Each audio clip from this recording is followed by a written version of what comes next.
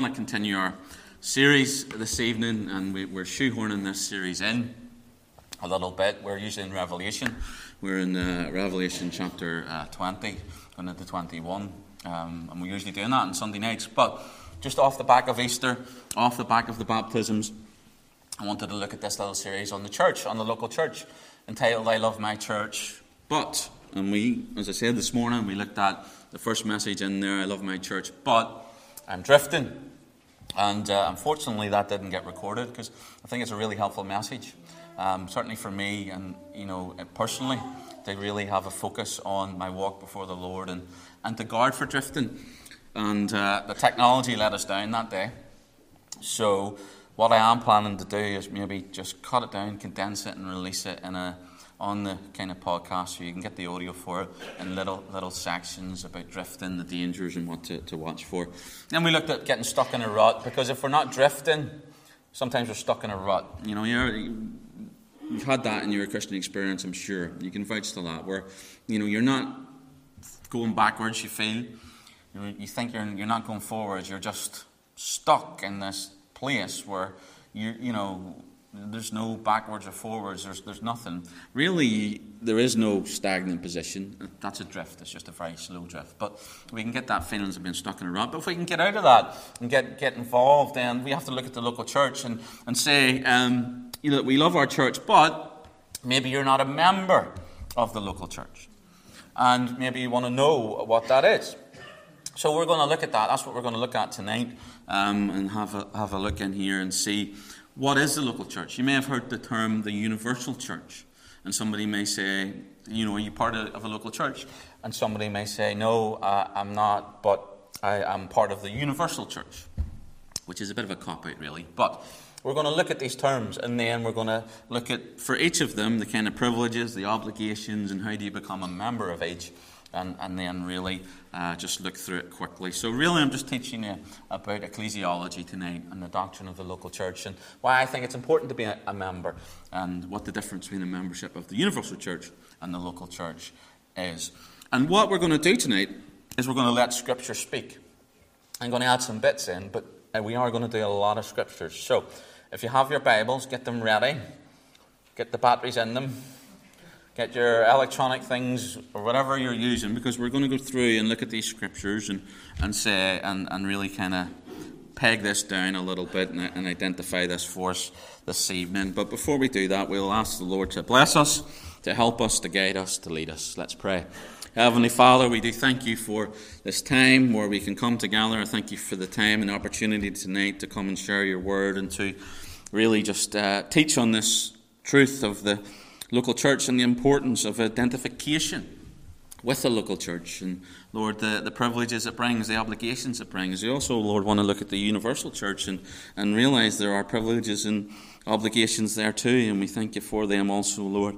We pray that the Scriptures would help us and guide us as we build the case for local church membership. And Lord, again, we want you to have the platform this evening.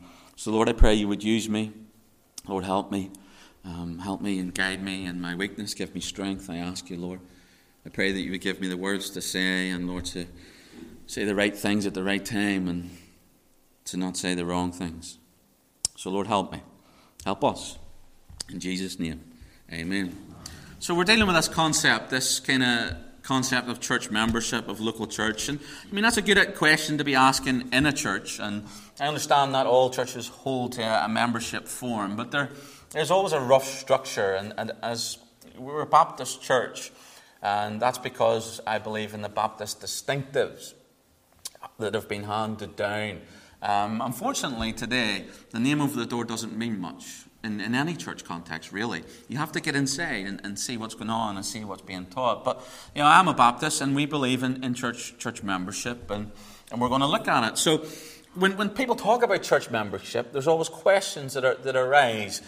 Positive, negative, it may evoke feelings, it may not. Some people have been well for it, some people completely against it. Some people have been burned by it, some people have been hurt by it, and therefore want to throw the baby out with the bathwater. And honestly, in Christendom, that happens more than in any other area in the entire world, secular world. It does. We judge Christendom by our bad experiences, not actually how it's meant to be. Because at the hand of local church, although God sits over as sovereign, it's fronted by people. And people are sinners. They have a sin nature and people do wrong things. Christians hurt Christians. That's the way it goes. But are the principles wrong? Are the core to really want to be signed up to a local body and have some involvement in that? Are they wrong principles? No. Are they misused at times? Yes. Absolutely. But that doesn't make it wrong. It doesn't make it a wrong idea. But there's so many different concepts. Like I said, some people will say, I don't need to be a member of the local church because I'm a member of the universal church. Now, I'm using that term universal. Number one, I like that better than Catholic. I'm sorry, I'm from Northern Ireland. Can't say Catholic too much without getting. I just can't. Right? It's not in me. But that's what Catholic means. It means universal. So the Catholic Church, if you look at kind of any of the early creeds, when they talk about the church, they talk about the one true Catholic Church. It's the universal church. The Roman bit get added. The Roman bit get added. But we'll call it the universal church. And so when we're dealing with the church as the body of Christ, I really do believe the Bible speaks of two kind of distinctives. That universal aspect and the local aspect, and we're going to look at that tonight. So, first thing we're going to do, we're going to have a look at the local church. So, what do we want to do with that? We want to define it. That's what we want to do. If we're going to start somewhere, here's the major premise, I think, in all of Christian debate today. Define your terms before you start. Define your terms before you start. Why do I say that? Because not everybody is working with the same definition of the terms that are being used. So you could be saying a word, they could be saying a word, you think that you're aligned with the word and you're pulls apart. You have to define. It's said, he who defines uncontested wins. You know, if I give a definition, nobody disagrees with it, then it's a definition. We have to look at these terms. So, what is the universal church? Number one, the universal church is the church that Christ promised to build. The universal church is the church that Christ promised to build. Matthew 16. We'll start with a famous passage. Matthew 16. And like I said, this is going to be scripture after scripture, so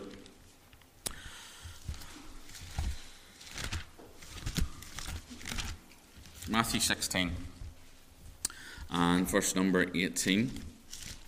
I've been changing Bibles back and forth over the last couple of weeks, and it's really thrown me. This happens all the time. Whenever I change my Bible, I lose the weight of the pages. Anyway, Matthew 16, verse number 18. Personally, one of the passages I love, just if you've been to Israel, if you went to Israel with me, actually, David and a few others here went. I don't think anybody else from went with me. No. My last trip. We went before. But part of them, I was doing that last week as well. Is it your phone close to there or something? No? All right. Matthew 16 and verse 18. This great confession of Peter, and then Jesus says, "And I say also unto thee, that thou art Peter, and upon this rock I will build my church, and the gates of hell shall not prevail against it." That is the universal church, right? It's the universal church. It's not the local church in specific individuals. Because we could say, if Jesus was talking about specifically a local church there, we could point and say, well, actually, Jesus, that the gates of hell have prevailed against some local churches. How do I know that? Drive through Stoke. How many church buildings are now houses? It's just the way it is. But Christ's talking about the universal church. The body of Christ. Turn to Ephesians 1, verse 22. So the church universal is the church that Christ promised to build, that the gates of hell will not prevail against. This is the body of Christ. Ephesians 1, verse 22. It says, "And put all things under his feet, and gave unto him to be the head over all things to the church, which is his body, the fullness of him that filleth all in all." So the universal church, when we talk about the body of Christ, that's what we're talking about, this corporate concept of the church universal, which is related to the local church, but is different. Look at chapter 4 of Ephesians and verse 4. There's only one body, or church. Ephesians 4:4, there is one body, one Spirit, even as you're called in the hope of your calling. There is one body. So when we're dealing with the universal church, there is only one universal church. One body. One body. We'll see when we get to local church, there are many local churches. We know that. We live that. This one body is made up of individual members. Turn to 1 Corinthians chapter 12, verse 27. 1 Corinthians 12:27. This universal body, this church, is made up of members. 1 Corinthians 12, verse 27 says, "Now ye are the body of Christ, and members in particular." So the definition of the universal church that we're going to use, that we're looking at Scripture to see, is that the universal church is that church which Christ promised that the gates of hell would not prevail against it, that he would build his church. That universal church is his body. There is only one body. And that body is made up of individual members that make up the church universal.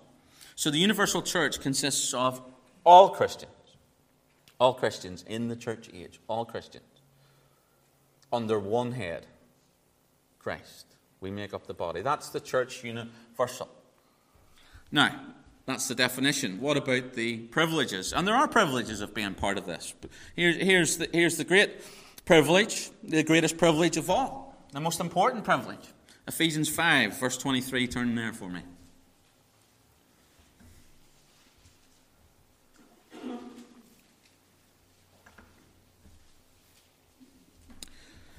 Ephesians 5, verse 23. For the husband is the head of the wife, even as Christ is the head of the church, church universal. For he is the Savior of the body. He's the Savior of the body. So, if you're part of the universal church, you're saved. When you give your life to the Lord, when you come to him, repentance and faith, you realize you cannot save yourself, that he needs to save you. And at that point, you're made alive in Christ and you're placed in the body. You're part of the church universal. That's the privilege. That it's an exclusive club, I'm afraid. It's through the blood of Christ that you gain entry into the church universal. He is the Savior of the body. He's the head of the body, and he is the Savior of the body. So the privilege we have is that if we're in the church universal, we are saved, and glory to God for that. It's all of him and nothing of us. And then as we are in the body, we are saved, we enjoy spiritual blessings. Look at chapter 1 of Ephesians, verse 3. Ephesians 1, verse 3. It says, "Blessed be the God and Father of our Lord Jesus Christ, who has blessed us with all spiritual blessings in heavenly places in Christ." In the body, as he is the head. In the church universal, the privilege we have, we are blessed with spiritual blessings. One of those blessings is the forgiveness of sins. What a blessing that is. One of those blessings is the privilege of prayer. That you cannot come to God in relational prayer outside of being part of the church universal. I want you to get that concept. Because the only prayer that we can pray to God as an enemy of God is, "God, I repent, forgive me and save me." This relational prayer where we're calling on God to work with us and in us and through us doesn't happen unless you're a member of the universal church. One of the privileges of being saved in Christ is that we can come to the throne of grace boldly. We're part of the body. He is the head. We walk together to that throne of grace, and Christ is presented before the Father. He is what the Father sees when he looks at us. That's grace. That's the privilege of being part of the church universal. So there are privileges, but there are also obligations. Ooh, now he's ruined it. Now he's ruined it. Can we not just stick with the privileges? That's obligation. No. You're a legalist. Well, What are we to do? Turn to John 15. John chapter 15. Here's one of the obligations. We're to remain connected to the head of the body, Christ. John 15, verses 1 to 8.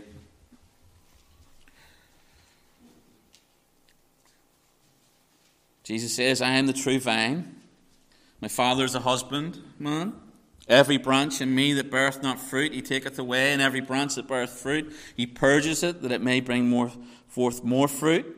Now ye are clean through the word which I have spoken unto you. Abide in me, and I in you.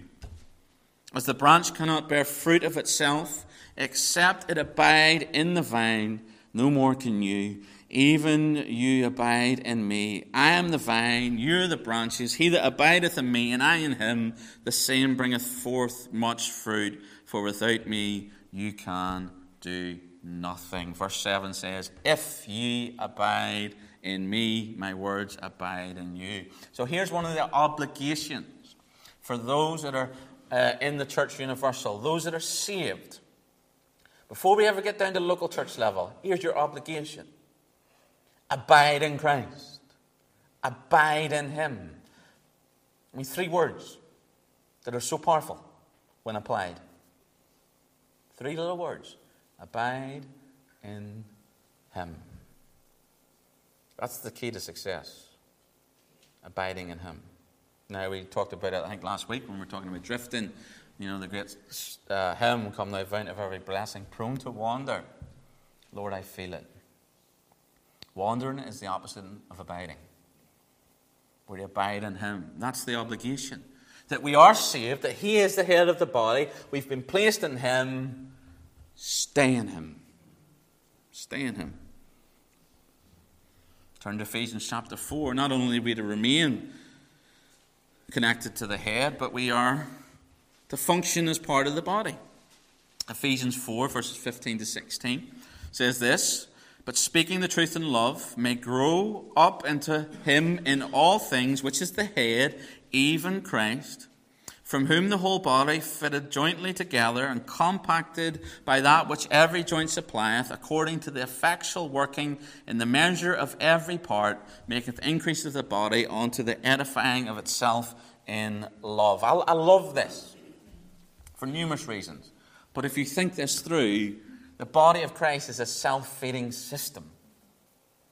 Any other system in the world that takes in anything for energy runs out and needs more.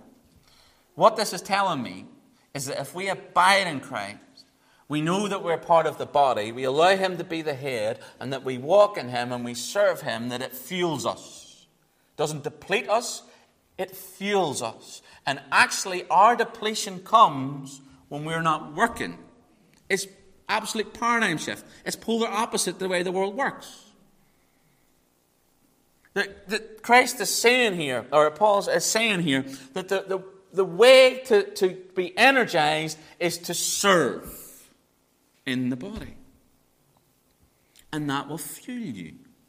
And round it goes. That's an obligation.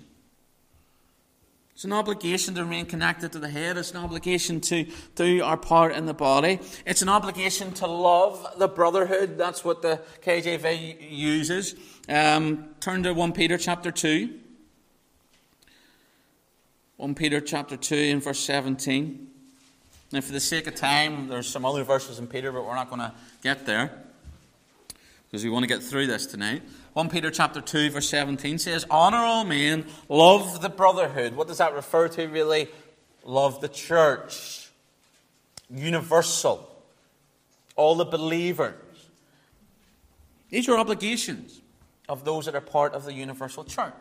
Now again, I'm saying to you this afternoon that if you're saved, you don't have a choice about being part of the universal church. You are the universal church. You're in it by default. You don't sign up for this. You don't go on, I want to do a course in this. You're in this. The obligations are here. You reap the privileges, you live out the obligations. Now, if you're not living out the obligations, it's not going to rob you of your salvation. That's works. We live under grace. But, there is a call, there is an obligation, that membership of the Church Universal has its obligations. So how do you become a member? Like I said, simply trust in the Lord Jesus Christ. It's the gospel. The message of salvation, of hope, of life, of newness in life. To walk a new and living way. That we're dead in trespasses and sins. We come to Him. We're saved. He brings us alive through the Spirit. Now we are in communication with God. Body, soul, and spirit. Walking as we should have walked. Except we fell in the garden. Have fellowship with God. To be part of the body. We have this newness of life. Now, it's my prayer and my hope, honestly. But the thing is, I, believe it or not, cannot read your mind and see your heart. I can see your actions, and I can make a judgment call on your life and the fruit that you produce as to whether you are part of the Church Universal. But you may sit here tonight and are not part of it. I don't know. There may be somebody listening at home who's not part of it. My prayer to you is to make tonight the night, today the day, this hour the hour, where you gain entry into the Church Universal, because the door to this might be closed for you tonight or tomorrow. You don't know that. You don't know that. Paul says that now is the accepted time. He writes in Corinthians, he quotes Isaiah. He says, now's the time. Now is the day of salvation. Imperatively, now. Now. Don't delay. Now, if you are part of the Church Universal, you are saved and you're born again, you say, well, what about the local church? What's the difference? Is it not okay just to leave it at the universal church? I mean, we've got obligations, we've got privileges, we've defined it, Pastor, we'll just leave it there. Well, the local church is a little bit different. So let's look at the definitions. The local church is a local group of believers that meet together in a locality. The universal church does not meet in the locality because it is one body.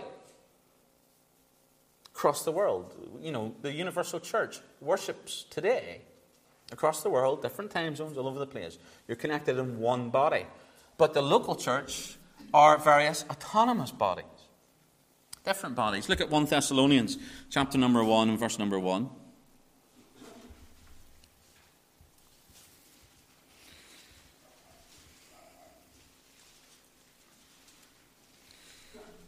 (1 Thessalonians 1:1) it says, Paul and Silvanus and Timotheus unto the church of the Thessalonians. So, pointing to a church in a local area. Church of the Thessalonians, which is in God the Father and in the Lord Jesus Christ. Grace be unto you and peace from God our Father, the Lord Jesus Christ. So, here Paul writes, and he refers to the church of Thessalonica, the church of the Thessalonians, which is in God the Father and in the Lord Jesus Christ. Ooh. Sounds like two bodies, doesn't it? In the Father and in the Son. But Paul doesn't have a problem. Paul, the one that knows exactly what the local church is, exactly what the universal church is, the one that writes about the one body, now talks about two bodies. Does Paul not know what he's talking about? Absolutely not. God forbid. He knows what he's talking about. He knows that he's not referring to two bodies here. He's referring to one body. He says this local church is part of the Church Universal. In God, in the Father, and in the Lord Jesus Christ. That's the Church Universal. But he points to a local church. Acts chapter 9, verse 31 says this. Then had the churches rest throughout all Judea and Galilee and Samaria and were edified. Churches, plural. Throughout. So all these different churches. Not one body, but many. Many. Now, again, people will argue that the Bible doesn't specifically talk about membership as a formalized thing, but I think you can infer it. I think you can infer it. Look at Romans 16 and verse number 1. So, The universal church has membership by default of salvation. The local church is more a localized thing, and it's more a personal thing in relation to the other believers as opposed to your relationship with God. Romans 16, verse 1, I commend unto you Phoebe, our sister, which is the servant of the church, which is at Gentria. So again, Phoebe's been highlighted out here. Look at verse 5. Likewise, greet the church that is in their house. Salute my well-beloved Epaphras, who is the first fruits of Achaia unto Christ. So there's some form of recognition that they are counting those people that are with them. Turn to Colossians chapter 4, verse 9. This talks about this ordered system of the local body as they organize themselves. And the thing is why does the New Testament not specifically give us all the details for church polity? Because the church formed. But the principles are there. Colossians 4:9, with Onesimus, a faithful and beloved brother, who is one of you, they shall make known unto you all the things which are done here. There's a picture pointing to order. So as we define the church local, what we're thinking about is a group of people that are gathered together. If they're saved, they're all part of the church universal, but the church at Colossae is different in terms of their gathering locality than the church at Thessalonica. So one thing I will say, and the definition of the local church is where I think a lot of people get local church wrong. The local church doesn't refer to the church that's closest to you. Like, who here goes to their local church? Put your hand up. No, there's... Yeah, 1, 2. Yeah, we're Miltonites now. Hey! 3, 4. Right, so, but percentage-wise, what was that, about 10% maybe? Maybe a bit more? Something like that. So what am I saying? That the rest of you need to go and find the church that is closest to you because that's the local church. Absolutely not. No. Now, if there was a church that really you could settle doctrinally and would work better for you, then go with my blessing. But not. The thing is, the local church is the area that the church is working in, that local area that the church is operating in. So again, the illustrations used, if you go and get a local anesthetic, it's not the tooth that's closest to the dentist, is it? That would be a shame if they were working at the tooth of the bag. It's a specific area. So the local church is the church in Merritt. This is the local church in Milton. That doesn't mean that it has to be local to you. Now, I wish that everybody could go to a church that was on their doorstep, that ticked all the boxes, that served Christ, that loved the Word of God, that loved Israel, that had their eschatology sorted out. I would love that. Unfortunately, that's not the way. So people have to travel. So when I'm saying local church, it doesn't mean that if you're traveling, I'm speaking against you. It's just the way it is in today's age, unfortunately. So that's the definition. Let's move on to the privileges quickly. Here's the greatest privilege. You're part of a spiritual family. Now, that you could say that I'm part of a spiritual family in the church universal because I'm in the body of Christ, and you are. But that isn't the same as here, gathered together. It's just not the same. We have spiritual brothers and sisters all over the world. I don't know them. The spiritual brothers and sisters we have here are a privilege of being part of a local church, that you get to unite with the body, that there are brothers and sisters in Christ, and, brothers, sisters, many mothers, one Father. That's a privilege. It's a privilege. Community is a privilege. That's the local church. You can't do community with the church universal because it is all Christians that are, at the minute, the visible presence of the universal church. It's all believers in the world today. Get together for communion for all believers in the world today. Organize a meeting. Organize a worship. You can't. This is where the local church comes in. So you become part of this spiritual family. And as part of that spiritual family, you can draw alongside and people. This is what we should be doing, all of us. And David spoke about it this morning.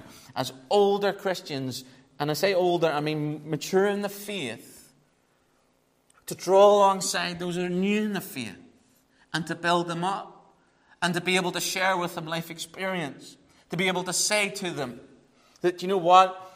I've been where you've been. And it's hard. But God is good. We need that. You're not going to get that from the universal church. But you can get that from the local church. You get that mutual comfort.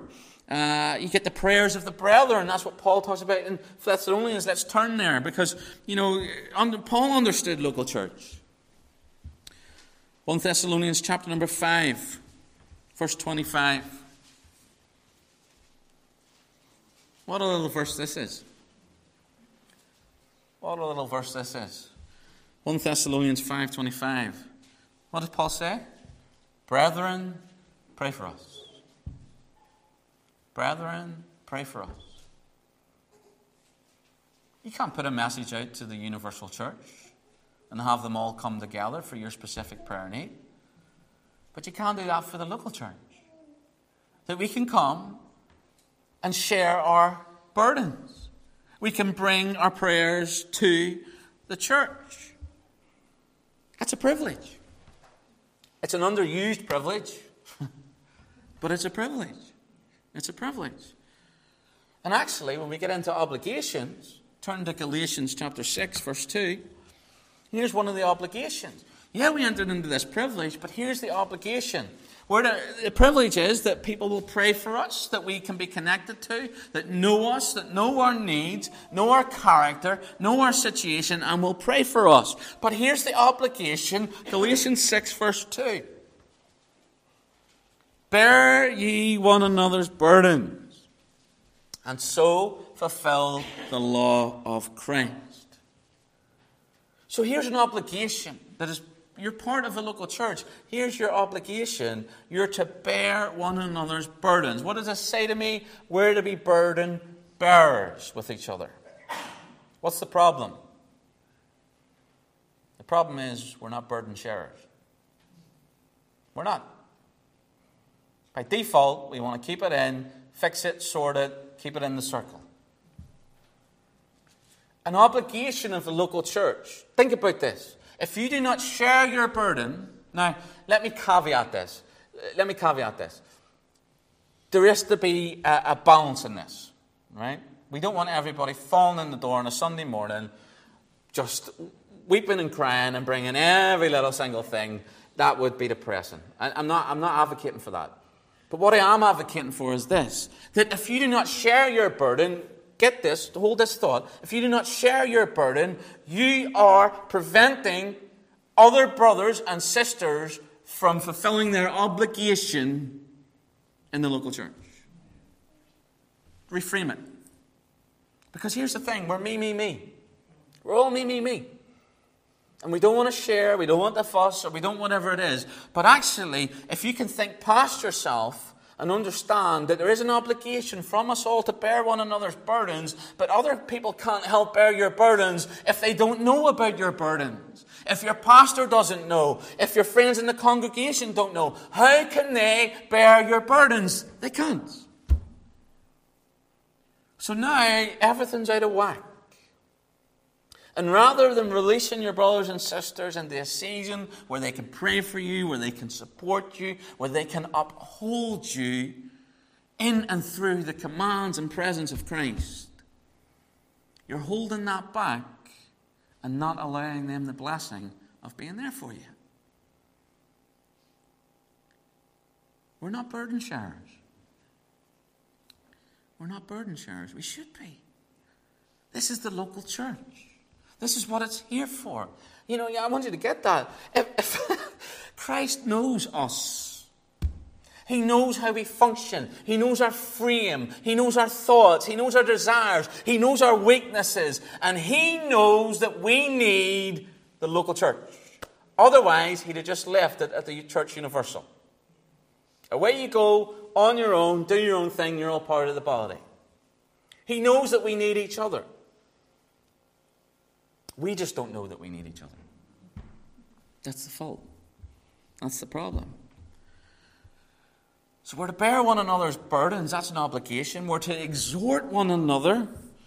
Hebrews 3, verse 12.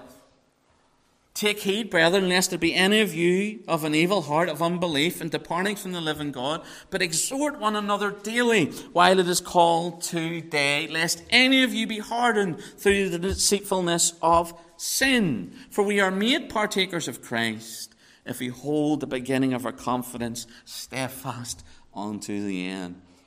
Notice the warning from the writer of Hebrews there. Exhort one another daily, so that your hearts don't get hardened by the deceitfulness of sin. I want you to focus in on two little words there that bring this all together. Verse 13, it says, one another. One another. Can't do that in the Church Universal. Can't do that in the local church. To build one another up, to help each other, to prevent each other falling off the cliffs, hitting the dead ends, going into the car crash that life can be if we don't have ourselves checked by others. One of the things that I've been learning about this week, been very impactful, and as I look at this leadership course, and I look at my leadership style, I look at my life and everything else, is the need for accountability in the pastor's life. Accountability. So that I don't fall into the deceitfulness of sin, so that my walk doesn't go out the window. All of us need that. Now, the local church is the vehicle for that. It's an obligation to exhort one another. Hebrews tells us about assembling together. It says, let us consider, this is Hebrews 10:24, let us consider one another. It's worth looking at the one another passages throughout the Bible, because the clue is you can't do them without one another. Let us consider one another to provoke unto love to good works, not forsaking the assembling of ourselves together, as the manner of some is. That's local church. The universal church cannot assemble together. There is a day coming when the universal church will be assembled together. But that is yet future. That is in the realized presence of Christ. But for now, we are gather together in our local body to serve one another, to edify one another, to build one another up, to care for one another. That's the obligations of the local church. To be patient, to be guarded together. Membership has its privileges, but it also has its obligations. How do I become a member of the local church? And this is different, because the universal church membership is default. Membership of the local church, as held here, is not default. It is something that you have to seek and come and ask. Turn to Acts chapter number 9, and we'll go through this quickly and we're done. Acts chapter number 9 and verse 26. And just think about this as we play it out, as we think about Saul or Paul. Saul is Jewish name, Paul is Roman name. Don't fall down the trap of saying that Paul or Saul became Paul. No, just different names, Jewish and Roman. It says, when Saul was come to Jerusalem, he essayed to join himself to the disciples. So here, what does Paul do? He seeks out to become part of them. Let me rephrase that another. He says, I want to be membership with you. Question. Is Paul part of the Church Universal at that point? Yeah. Damascus Road. He's part of the Church Universal then. Because that's not a go and seek. But here there's a seeking. And here's the other side of church membership. You have to seek it, but the congregation has to be willing to accept it. Look what it says. But they were afraid of him and believed not that he was a disciple. So Paul wants to be joined together with them. The church here at Jerusalem, the first real local body, wants to come to them, wants to be part of them, and they're like, no. What speeds the process up for Paul, if we read on there, look at verse 27, it says, but Barnabas took him and brought him to the apostles and declared unto them how he had seen the Lord in the way, that he had spoken to him, and how he had preached boldly at Damascus in the name of Jesus. So here, Barnabas steps in. We call this in church membership a letter of recommendation. Somebody that can vouch for them. So we have people that want to join membership, and we have to have seen them. We have to know them. We have to have seen them display the fruit of Christ in their life. Next Sunday, we want to have some members enter the church. Tom and Tiff want in. We'll take Tom. And Tiff. I see. Yeah. But we know them. We stay with them week in and week out. But Paul wasn't known, but he was seeking to be part of that body. The body wasn't sure about him. There's a recommendation from Barnabas and says, no, he's the real deal. And then verse 28 says, and he was with them coming in and going out of Jerusalem. He's accepted into that body. That's church membership. A person becomes a member of the local church when they are accepted as such by the local church body. Here it means that you're saved, born again, that you're baptized by immersion, and that you're walking with the Lord. You love the Lord. And then we welcome you into our fellowship. We welcome you into our fellowship. So, the difference, local church, universal church. Universal church, I wish everybody that was here and is listening to me tonight is part of the church universal. That they're saved, they're born again, that they're in the body of Christ. But then when we move to the local church, it's not as widely held. There's no default into it. You have to seek it for yourself, and the body needs to be willing to accept you and receive you onto themselves. And then you get privileges of being part of the work in a way that you cannot be if you're not a church member. What I mean by that? I mean you can if you're not a church member here and you don't like my preaching, you can't do a thing about it. You can't sack me, you can't fire me. Unfortunately, all the rest of the church members can. Because we're a congregational body. You have the privilege of helping shape the church and being part of the work in the body. If you're a church member, you have the privilege of getting my attention. More so than people that are not. The members are my priority. It's just the reality of it. Because time is precious, and I need to give my time to the people that are the priority.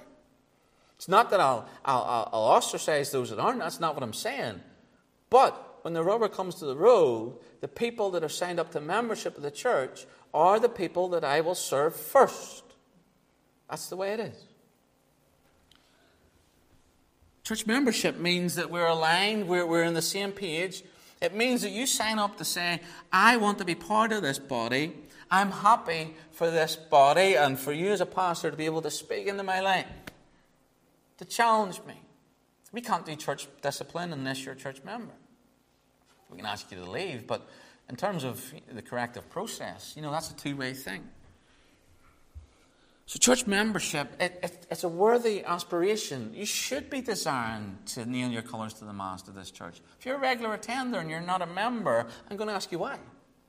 What is it that's keeping you back? Oh, I don't want to be accountable.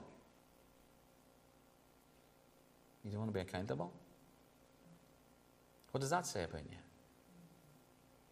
Oh, I've been burned before. I appreciate that. Listen, I've heard enough stories now. But does that make it wrong? Every time we get a bad diagnosis from a doctor, do we say, I'm never going to the doctor again, no more doctors in my life? Every time we see a corrupt police officer, do we say, no, the rule of law is flawed, I'm not going to obey any law? No. But when it comes to Christians, say, I've been burned by a dictator pastor or a church that was legalistic and just forced me down and weighed me down. I appreciate that that's happened, but if you love the church as Christ loved the church, and he wants you to be part of it, to sign up to it, to be involved in it. So what I'll say in my last words, and simply challenge this, if you're not a member of Milton Baptist Church and you want to be a member, come and speak to me. Don't leave it. Don't let it settle. Come and speak to me, and I'll be glad to take you through it and answer any questions that you have. about the local church and the importance of being part of it. We'll just close in a word of prayer. Ask the Lord to cement these things in our hearts and challenge us if we need challenge. Speak to us, whatever it may be, Lord. Lord, I do thank you for